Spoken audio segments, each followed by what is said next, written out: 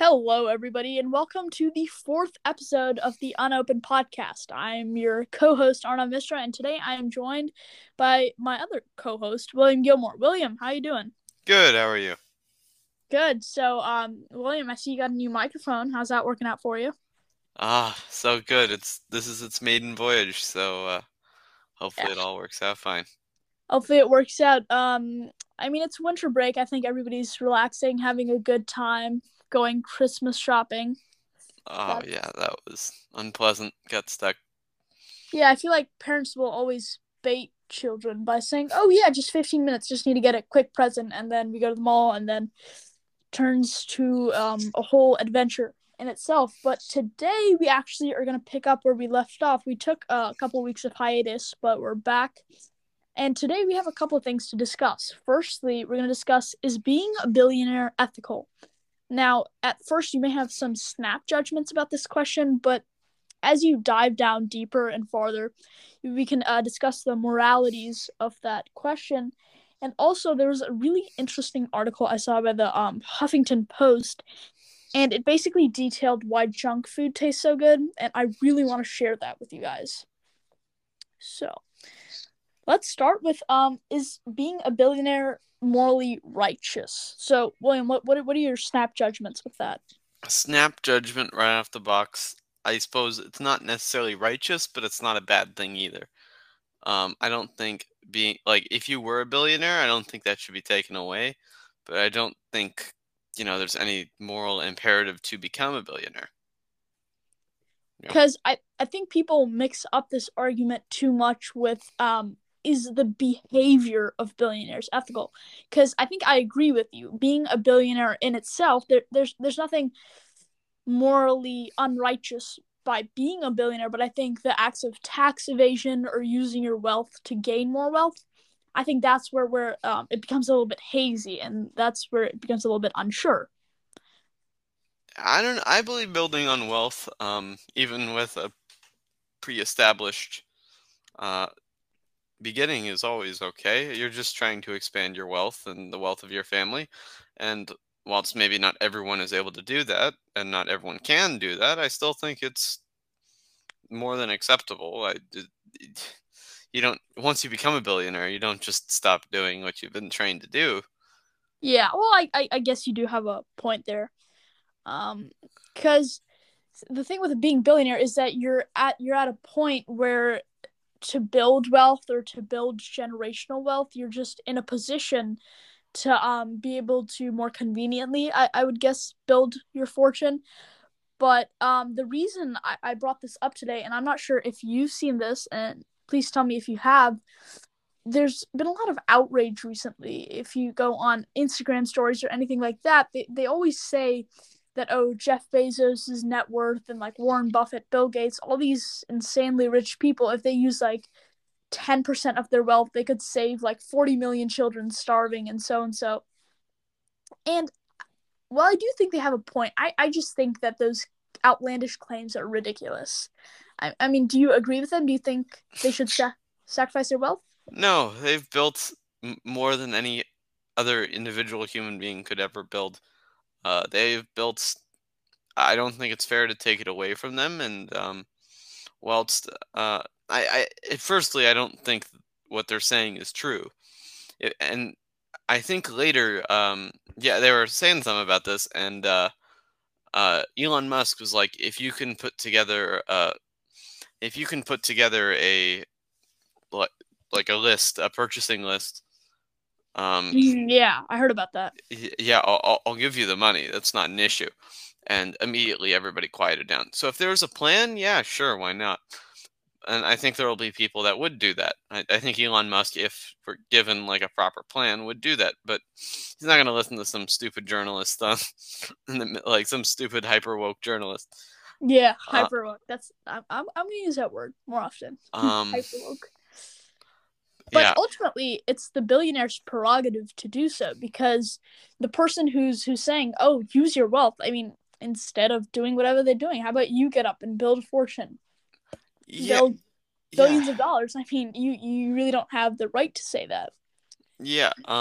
You know, we're in this stage where like we always we always want more wealth for ourselves.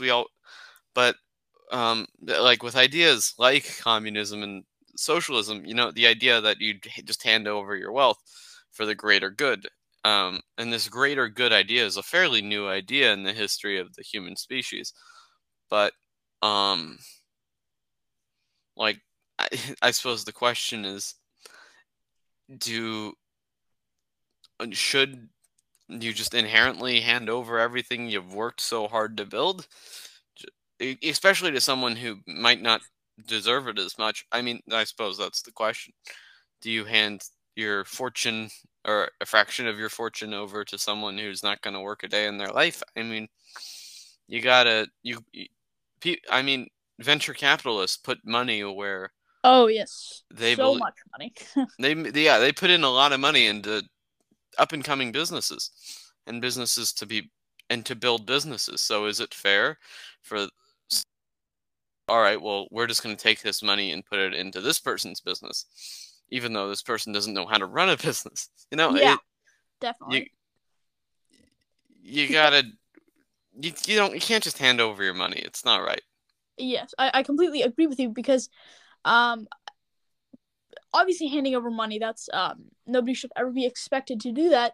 But I think the most supportable facet of this argument against the ideas of billionaires is the treatment of their employees, because time and time again you see arguments happening that, oh, this man is worth hundreds of billions of dollars, and he's making his workers pee in a bottle, not even giving them proper time, like proper breaks, and he's just abusing his workforce like that. Yeah, So, how do you think that should be addressed? the abuse and mistreatment of human beings will be addressed just through continued exploration. But if they're abusing people, it'll come to the surface.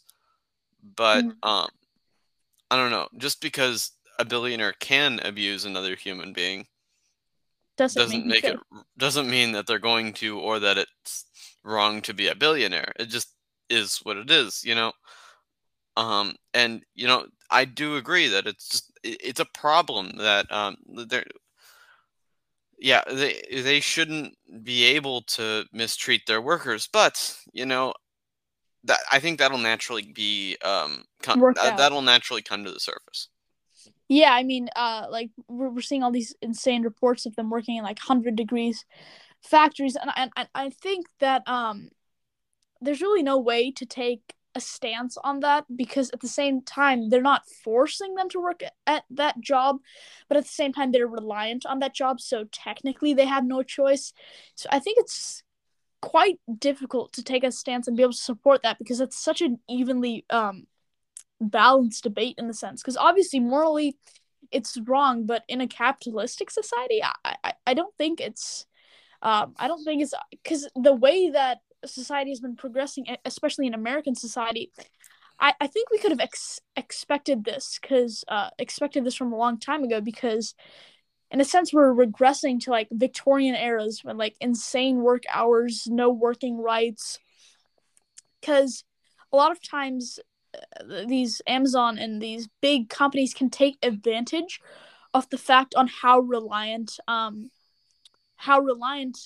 these people are on the jobs. And that brings me to, have you heard of the tactics that Uber and like DoorDash, all these companies employed? Um, Go ahead and explain them for the audience. Yeah, it was. I was just reading this. Well, let me confess, I was scrolling YouTube Shorts, and that's where I found it. But Oh, the famous YouTube shorts. yeah, well, I mean, they're pretty addicting. They But are. I'm not. Yeah, I I pounded mean, through a bunch of them just the other day, and just like, oh yeah, there goes an hour. I know, and you don't even feel it. But so this is what Uber basically did. When they started the company, they had enough investments from investors, because they knew that Uber and DoorDash, these companies would do good. They would replace taxis, and they would be very efficient and make a lot of money. So what Uber did is that they offered their services for very cheap. The drivers got paid a lot, the tickets were cheap, and Uber was, I believe, actually taking a loss at one point. And in DoorDash and all these other companies, they copied that strategy, and then they waited a couple of years, and eventually the world got dependent. They're addicted to DoorDash and Uber. They're reliant on it, and they wiped out all other practical forms of transportation. And then they raised the price. They completely exploded on the price. And now the thing is that there's no way. People need to get home. They need to get to their jobs. What are they gonna do? They have no choice but to pay or surge charge.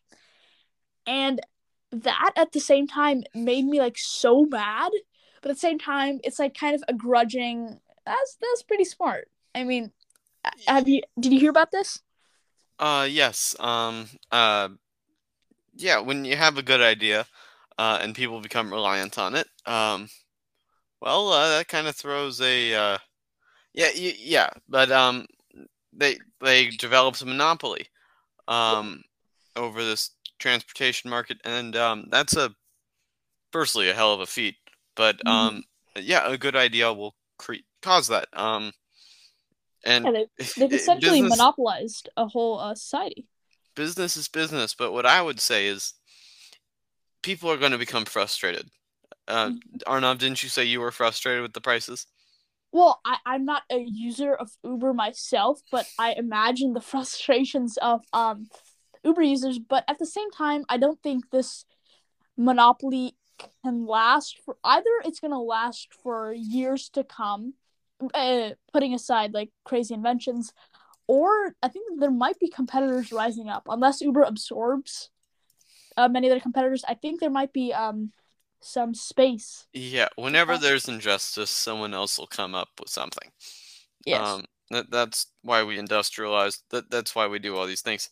I think, yeah, I don't think they're going to be able to keep it, or they're going to just continue doubling on it and just keep expanding. But I don't think they're going to be able to keep it because there will be a competitor. There will be another Uber that'll come out and make some big things. Oh There my will be god, someone else. that desire to go into like financial guru mode and like tell everybody to buy NFTs because like no, sorry. But yeah, no, I think maybe the US government might interfere, but the way that it's going, that's a problem because transportation is an extremely big industry because it's oftentimes not like put side by side by like technology or food industries, but it's just as big. It's making big bucks. So I think it has to be addressed. And it kind of reminds me of William. I know we both learned this together, but it kind of reminds me of the Opium Wars. So how Oh about you yeah. explain this one? You take this one, William. Um, I don't know. I'd be easy on that. I don't think I did that well in the history final. But the Opium Wars were no, I did okay.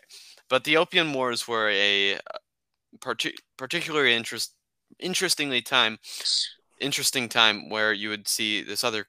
Wow, I wasn't prepared for this. All right. You take over. Take over. I'm like I wasn't prepared. I was reading But about. so the Opium Wars were basically where Britain was like a real piece of garbage, and they wanted to trade with China and European countries, Eastern Chinese countries, and they really wanted to they wanted to trade with them. But the thing is, China did not want to trade with them because, like, I mean, like, Europe had like literally nothing China wanted besides like gravy, and like stews.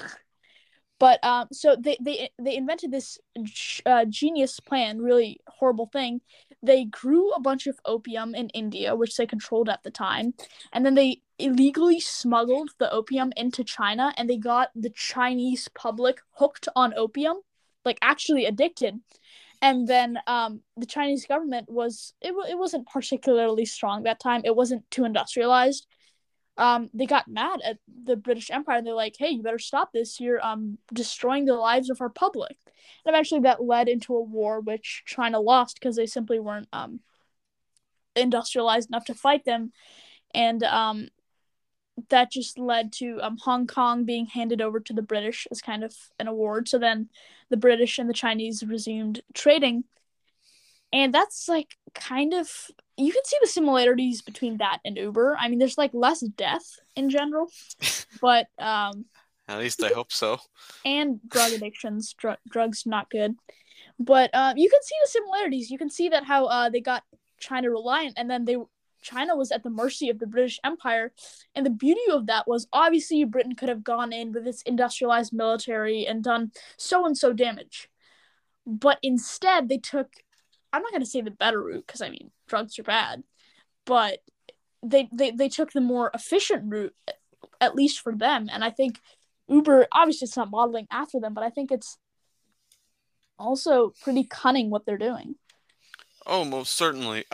It's yeah, using their own reliance against them. It's fascinating. And yeah, having that much control over over a nation altogether is truly mind blowing. And I suppose the modern question is, well, do you divide it up? Like, do you divide this monopoly like an old Definitely. Rockefeller company, or do you allow it to stay? And there's dangers with both of those. But Yeah, because I think if you monopolies aren't good for, in my personal view, they're not good for because they're not good for the economy. Because the thing is, if a monopoly becomes too powerful and too like dominating, they have the ability to become lax and not provide like the best quality items because nobody's going to challenge them, and challengers will get gobbled up like that. So I think this is an idea that Adam Smith had. He was an economicus and economist. economists, Sorry, sometimes English eludes me. He was an economist, and he had the idea of laissez-faire economics, which basically means let it be, because supply and demand will like kind of sort out the best market prices and stuff. But with a monopoly, that whole idea just gets thrown out the window. One company is free to do whatever they want because it is so extremely difficult for a small entrepreneur college guy to challenge this multi-billion-dollar organization. I have a hard time fully agreeing with that. Just Really, explain. I believe monopolies are good at their job. They make money. That's what they do. But I believe I truthfully believe that naturally it'll want to improve upon their product. So let's say Uber. Let's say there's like a competitor for Uber. What do you want to call him? Oogle. Yes, let's Let's Oogle. call him Oogle. Okay, so Oogle wants to sell.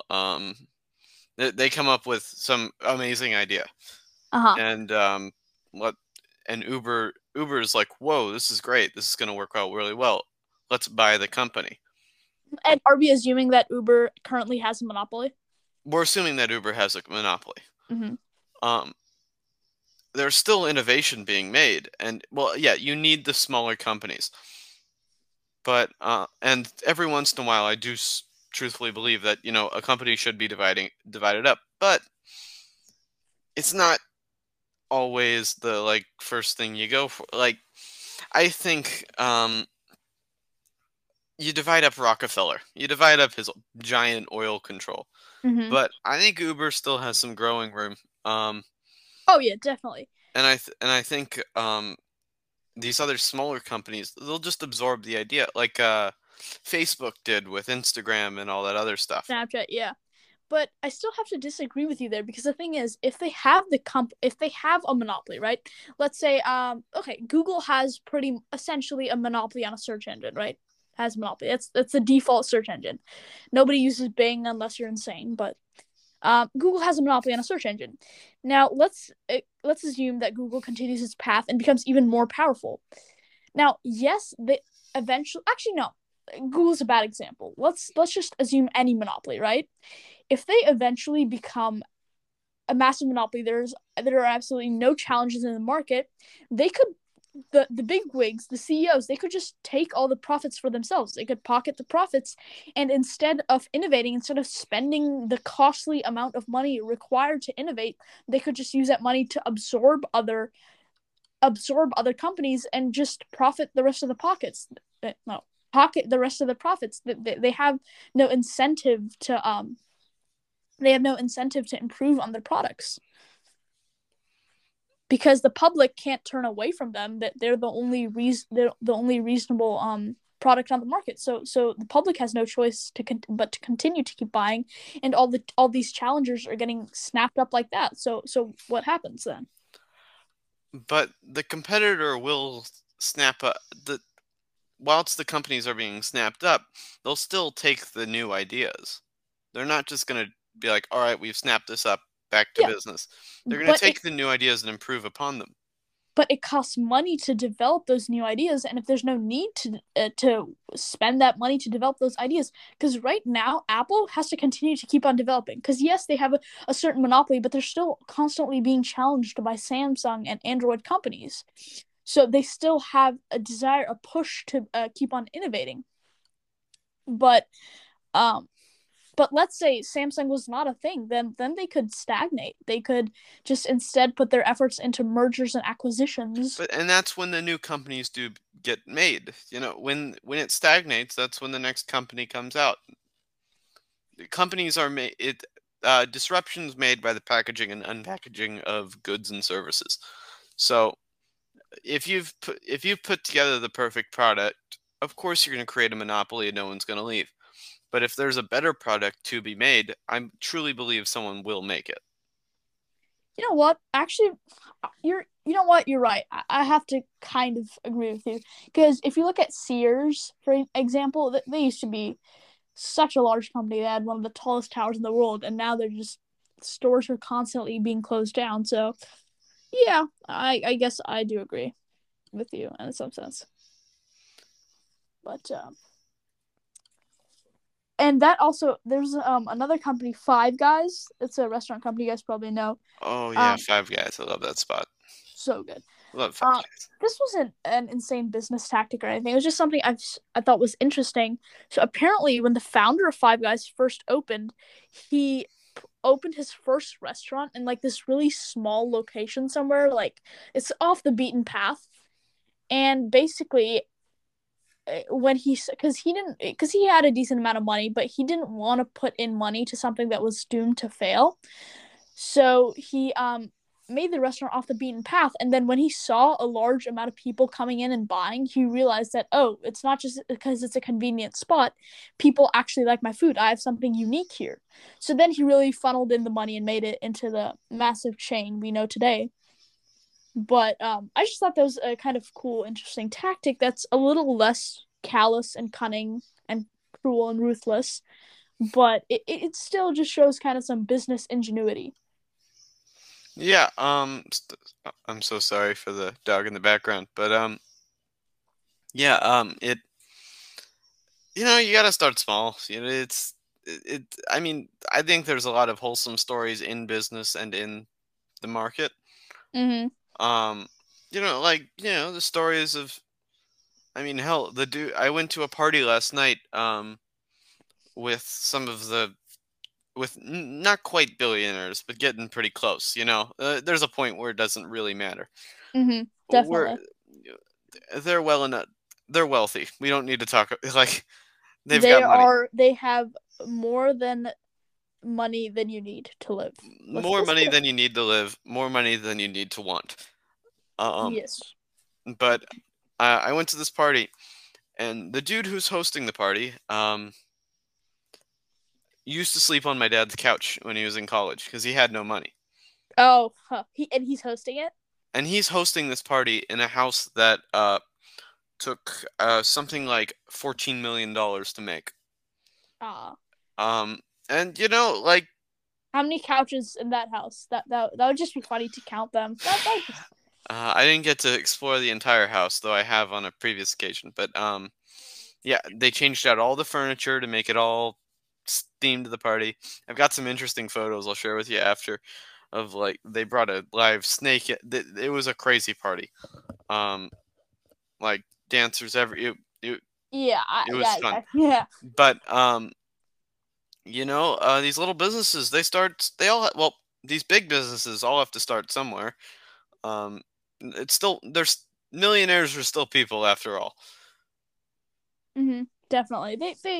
They generally have a different perspective on life than the rest of us peasants. But yeah, they at a certain level they are still have a humanitarian side to them. Yeah. But it's not like being a billionaire doesn't automatically make you an evil person, even if some evil things are done whilst you are a billionaire. It's not. Yeah, because I mean, the communists, because although I do believe there's some truth to that, because nice guys don't necessarily end up being billionaires, because you have to have some of that ingenuity and kind of ruthlessness in you. But yeah, I agree. Not all billionaires or millionaires are bad people, because they're just people at the bottom of it. They're just people. Yeah, in the end, there are people who are way smarter than you and me, who just want to make money, and that's acceptable. It's how you want to live it. If you want to spend your life volunteering and donating, or if you want to spend your life becoming richer, go for it. It's But how there's you no want to live. reason you can't do both. I mean, it's just Yes, yes, I would know, because I'm a multi-billionaire and I'm a Boy Scout, so I would all know. works Yeah, out. yeah, I can hook you up with the with meeting the Apple CEO later. And you guys are listening. Everybody who's listening right now actually gets free AirPods. So Oh, yeah, sweet. Oh, yeah. Oh, yeah. well, No, I'm just straight up I could gonna use get. some AirPods. No, William, I'm just gonna straight up give you like Apple shares and Ah, stocks. sweet. That's all I needed. So You know, this was we'll what I call kind it of a wanted. Christmas present. Yes, that's the perfect Christmas present. If any of you listeners really want to get us something nice, don't get us like chocolate. Get us Apple shares, Tesla stocks. Don't be Don't be shy. yeah. Don't be frugal. All right, so this is what I actually wanted to discuss: why junk food tastes so good. Now, this is a part article by Huffington Post, and I think one of my favorite moments is I was doing Model Congress as part of my school event, and one of the speakers, I believe she was citing, she meant to cite Huffington Post, but instead she said Hufflepuff. That made my She day. cited Hufflepuff, Yeah, yeah. So the unit. Yeah, of course. so that was pretty funny, but it's a good news source, and they talked about how junk food tastes so good, and they cited the reason being this primitive being inside ourselves, like in our consciousness, that craves fat, salts, and like fat, salt, and sugar. Now, those three things, for the longest time, as humanity in general, have not been available to us. Maybe in recent years, maybe 500 years prior, they have been more commonly available with sugar cane plantations in the South Americas and all of that. They have become more commonly available, but that's only a fraction of the time humanity has been around. For the longest time, salt, sugar, and salt, sugar, and fats, none of those three things were available, and in moderation, they are required for healthy body function. But now our brain hasn't quite caught up to our industrialization, and we still don't recognize yet that it's common, and we don't need to like it so much in a sense. And brain hasn't quite caught up yet. So I think basically that's the desire, because I just thought that was quite interesting. Do you have any thoughts on that? um, it what's interesting is how the it shoot, what was I gonna say? It's interesting how the brain tricks itself into liking things that Mm-hmm. it, it Definitely. it's got a very it tricks its like when I mean we saw this in science class, but when the brain gets really hungry, it It has a set of motions that it goes through to kind of preserve our bodies in a sense. yeah, or truthfully even eat itself. Yes, that those are the extreme cases, but But still fascinating. yeah, because that's like some researchers say that's the appetite of salt. It comes from, and we've mentioned this before, the story of Tantalus, where it's the food kind of tantalizes us because it's also kind of fats, oils, and sugars. Those have become the forbidden fruits of our society, because yes, they are readily available, but it's simply up to us to prevent ourselves from getting it. Because I guarantee you, most people, the average person in the United States, if they wanted to, they could get up right now and go get a bag of chips or go get a candy bar, and a couple times a day they have a craving for it, and the only time that stops them is their self motivation or their ability to stop, because the way that it's so readily available, it's constantly tantalizing us. And I've talked about the story of Tantalus on this podcast before, but for those of you who haven't heard about the story of Tantalus, it's an ancient Greek or Roman, I'm not sure, story, and it's really interesting.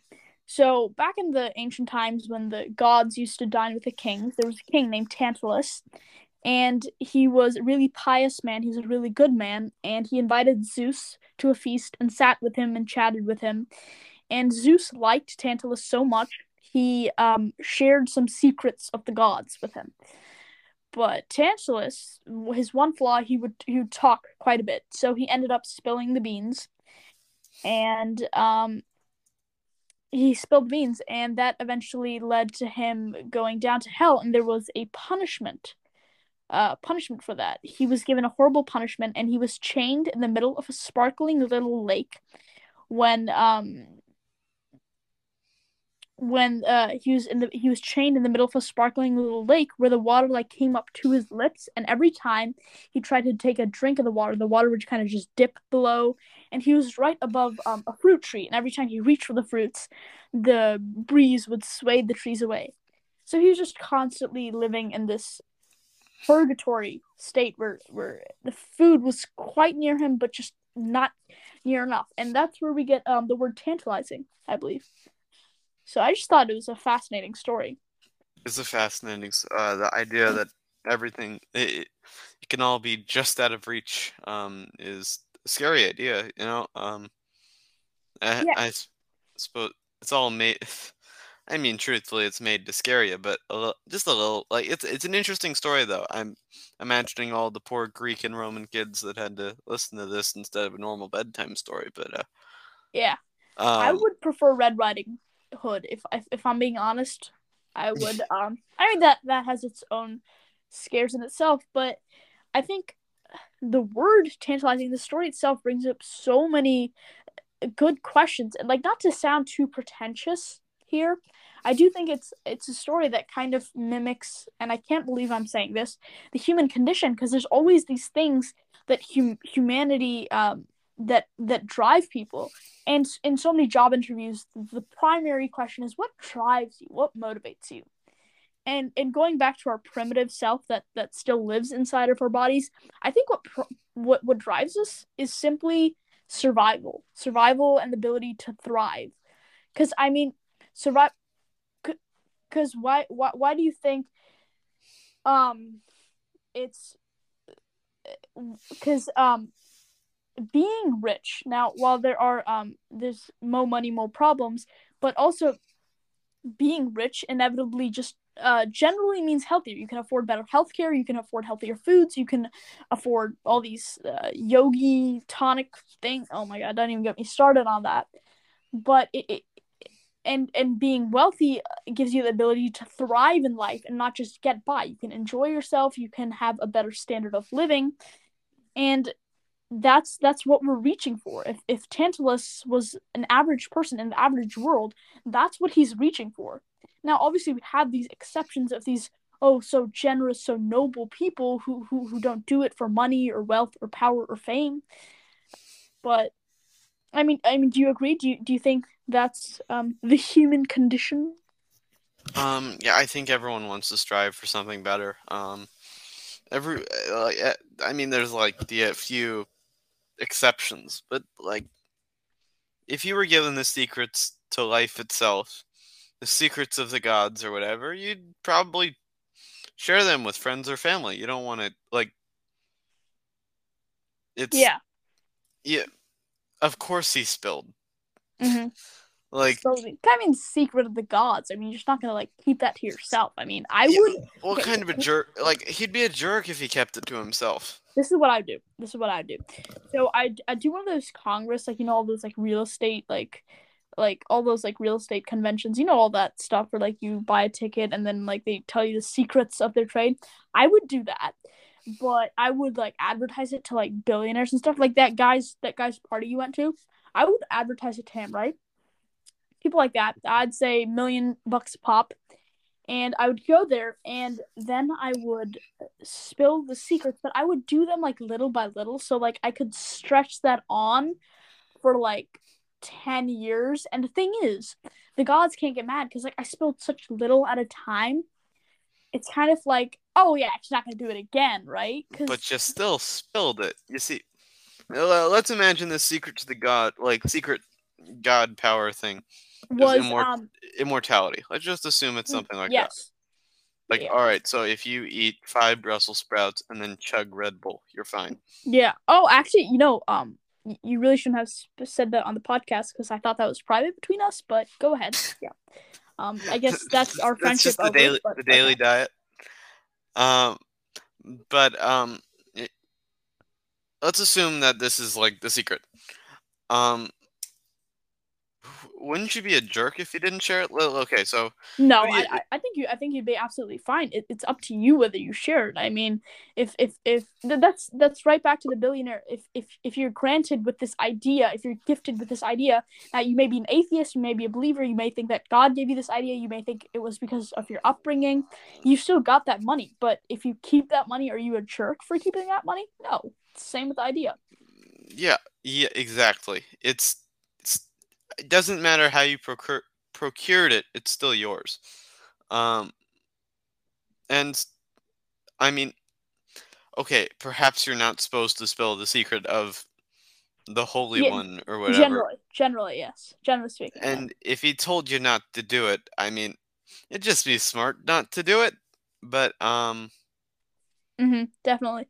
Now, while we're on the subject of immortality, I know I'm kind of late when I say this, but if any of you guys are listening have not watched Disney's Jungle Cruise, oh my god, watch it. It's actually such a good movie. I know it's like kind of like off track, but it's a really good movie. It deals with immortality and like mythical stuff. Trust me, watch it. Yeah, I mean, oh, I'll take your word for it. I haven't seen it yet. yeah, you better, because otherwise, you're already on thin ice after the Red Bull Oh, thing. But after spilling the secrets to immortality. yeah. So, was there anything else you wanted to discuss? I think we covered what we wanted to cover pretty well. I think we got a shorter episode today, but I think we made up for it with the juicy content, and we gave you the secret to immortality. So if you're not satisfied, then I mean, Oh yeah, secret to immortality. That was all. yeah. So 5 Brussels sprouts a day, chug a can of Red Bull, But we and didn't talk about the other secret. oh god, yes, I William, suppose we'll have William, to spill it next time. yeah, you better be quiet. Um, Oh snap. yeah, but I just think that being a billionaire, I mean, it's up to you if you wanna if you wanna spend your money how you want to, go ahead for that.